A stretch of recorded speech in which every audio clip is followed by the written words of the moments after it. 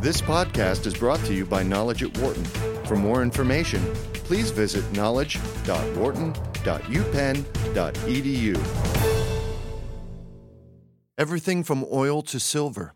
Are speculators causing too much volatility in the markets? Allegations that traders manipulated oil prices in 2008 are reinforcing the buzz at the gas pump and elsewhere that speculators are driving up the price of oil, triggering wild price spikes and nail-biting volatility. In a federal lawsuit filed on May 24th, the Commodity Futures Trading Commission, or the CFTC, charged two traders from a Swiss firm with hoarding and dumping millions of barrels of oil to reap more than $50 million on derivatives contracts. The allegations come 3 weeks after President Barack Obama appointed a task force to investigate oil price fraud and manipulation, and just 1 day after the Democratic staff of a House Oversight Committee reported that excessive oil speculation could be inflating prices by up to 30%. Fingering speculators is a popular pastime these days, but experts at Wharton and elsewhere say the blame is often misplaced. Although speculation does exist and can affect prices, most of the recent price swings in oil and other commodities are happening for fundamental economic reasons. Speculation, a normal function of markets, is not the same as price manipulation, which is illegal. Attempting to control speculation could backfire, they warn.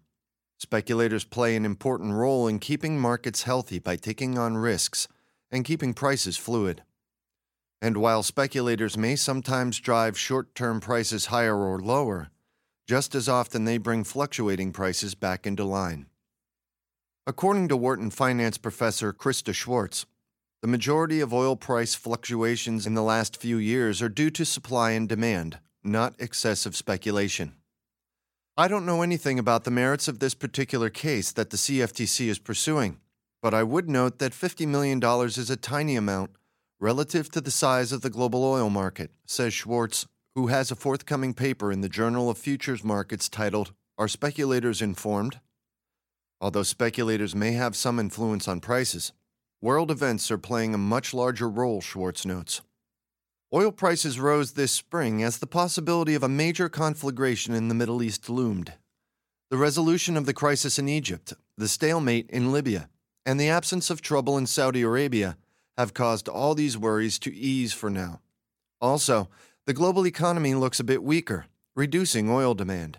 This has likely caused oil prices to fall back, which is all about supply and demand, not some special effect of speculators. Roughly defined, a speculator tries to profit from an asset by anticipating how its price will change, either buying it in expectation that the price will rise or selling short in anticipation that the price will fall. Speculators often focus on the short term rather than the long term, and may be willing to take on greater risk than a typical buy and hold investor.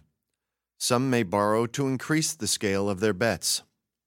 Speculation has sort of become a derogatory term to describe investors who are acting recklessly, says Bernard Baumol, chief global economist at the Princeton, New Jersey-based Economic Outlook Group and author of The Secrets of Economic Indicators, Hidden Clues to Future Economic Trends and Investment Opportunities. I think that is unfortunate because they do contribute to the market. Speculators may be less interested in the actual value of an asset and more focused on emotions and anxieties that drive the market, Baumol adds. I have a sense that speculators spend more time trying to understand the short-term psychology that affects trade than the underlying value of how something might perform.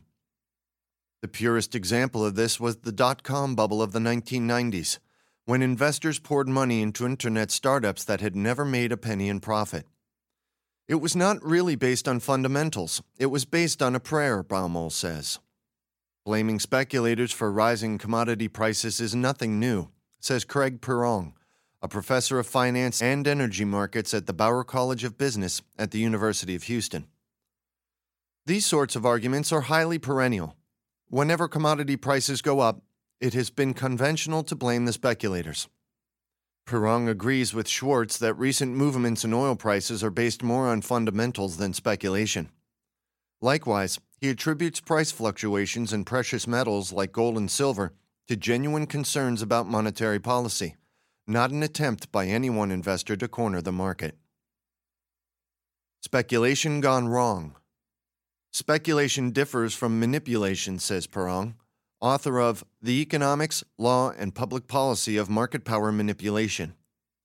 Attempts to corner the market have happened in the past, a phenomenon Perong calls bad speculation. In one famous case, for example, the Hunt brothers in 1980 tried to corner the silver market, buying so much of the precious metal that the price soared to a high of $49.45 per ounce. Government regulators finally stepped in, and the Hunt brothers were convicted of manipulation. When looking for signs of manipulation or bad speculation, Perong pays attention to quantities rather than prices. If speculators are manipulating prices, quantities should reflect that. But in the case of oil, prices have risen when inventories dropped and later fell when inventories rose. If speculators were moving the market, prices and inventories would be moving in the same direction, he says. Recent speculative bubbles prove his point. The dot-com boom saw an explosion of internet stocks as prices rose. And during the housing bubble, prices soared despite overbuilding in hot markets such as Phoenix and Florida. The Dodd-Frank Act, passed in response to the financial crisis and the housing bubble that preceded it, includes provisions to counter excessive speculation. But Perong doubts that regulating speculators will work. Generally, I'm very skeptical that there's any constructive policy that would serve to whittle out the bad speculation from the good speculation. Manipulation is best addressed by the way the CFTC is trying to do it in this instance, by imposing penalties on manipulators after the fact, rather than by indiscriminate restrictions on the actions of market participants, virtually none of whom are manipulating or even can manipulate. In most asset markets, it's very hard to draw any meaningful distinction between speculators and other investors, says Schwartz. All investors care about is maximizing their returns while minimizing risk. Some may have a shorter horizon than others, but broadly speaking, all investors have the same basic objectives. Hoping to profit. To some extent, nearly any investor could be labeled a speculator, since most people hope to profit from their investments, and nobody really knows what future prices will be, says Wharton adjunct finance professor Christopher C. Gazy. Every time you make an investment in the stock market, that's speculation. When you buy a car, if you're thinking about resale value, you're speculating. People who buy a house are speculating. The definition of a speculator is more clearly spelled out in futures markets, where investors can lock in a future price for commodities such as grains, food, metals, and fuel. Investors often use futures contracts to protect themselves against price fluctuations that could hurt their business, a practice called hedging. For example, an airline might hedge to protect itself against rising fuel prices. A farmer might hedge against a drop in the price of wheat. On the flip side of the hedge is the speculator, who places a bet that fuel prices will fall or wheat prices will rise. The fact is, speculators provide a service, says Wharton finance professor Krishna Ramaswamy, who studies options and futures markets. By placing bets in the futures market, speculators take on risks that others don't want. A company like Hershey's, for example, needs to protect itself against rising cocoa prices. If there were no speculators in the futures markets, Hershey's would not be able to hedge that risk. We call this the provision of liquidity, which means that somebody provides the counterside of the trade, Ramaswamy notes. Liquidity is supplied by speculators, and they expect to make a return. When hedgers need to sell, and they need a counterparty on the other side of the market to buy, it is the speculator that will fill the breach. Investors with short-term objectives are often helpful to markets, points out Schwartz. For example, the fraud at Enron was discovered because some investors wanted to short Enron stock. Likewise, the dot-com bubble was burst by short sellers. The bubble would have been worse and more destabilizing had it been allowed to last longer. Despite the common view that speculators cause price volatility, they may sometimes stabilize prices or bring them closer to what they should be. There are two views on speculation, says Wharton finance professor Jeremy Siegel. One side is that speculation can send the price far from the underlying true economic price of the asset or the stock. The other view is that some speculators know better than the people who are involved what the price actually should be. Sometimes speculators from the outside can be very shrewd. Last year, for example, speculators made bets that Europe was heading for serious financial trouble. At the time, European government leaders dismissed the dire predictions, but as the debt crisis unfolded, the world realized later that the speculators had been right.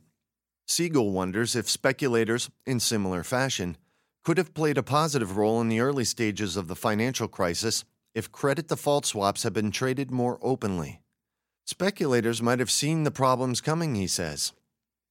Regulators should enforce rules against illegal trading practices and maintain margin requirements to make sure that speculators gamble mostly with their own money, Siegel suggests. But banning speculation would create more problems than it would solve. History has generally concluded that although speculators may occasionally send the price of an asset too high or too low, on balance, speculators increase the amount of information in the market, Siegel says. Gazy agrees, arguing that regulations should keep markets fair, not attempt to control speculators. When gas prices are high, consumers are frustrated and regulators take notice, he says. But a cure for speculation could end up far worse than the disease. There are always unintended consequences of regulation, he says. Speculation is a fundamental way that economies work. High prices may just be the rational, appropriate, ethical, and moral clearing of supply and demand. For more business news and analysis from Knowledge at Wharton, please visit knowledge.wharton.upenn.edu.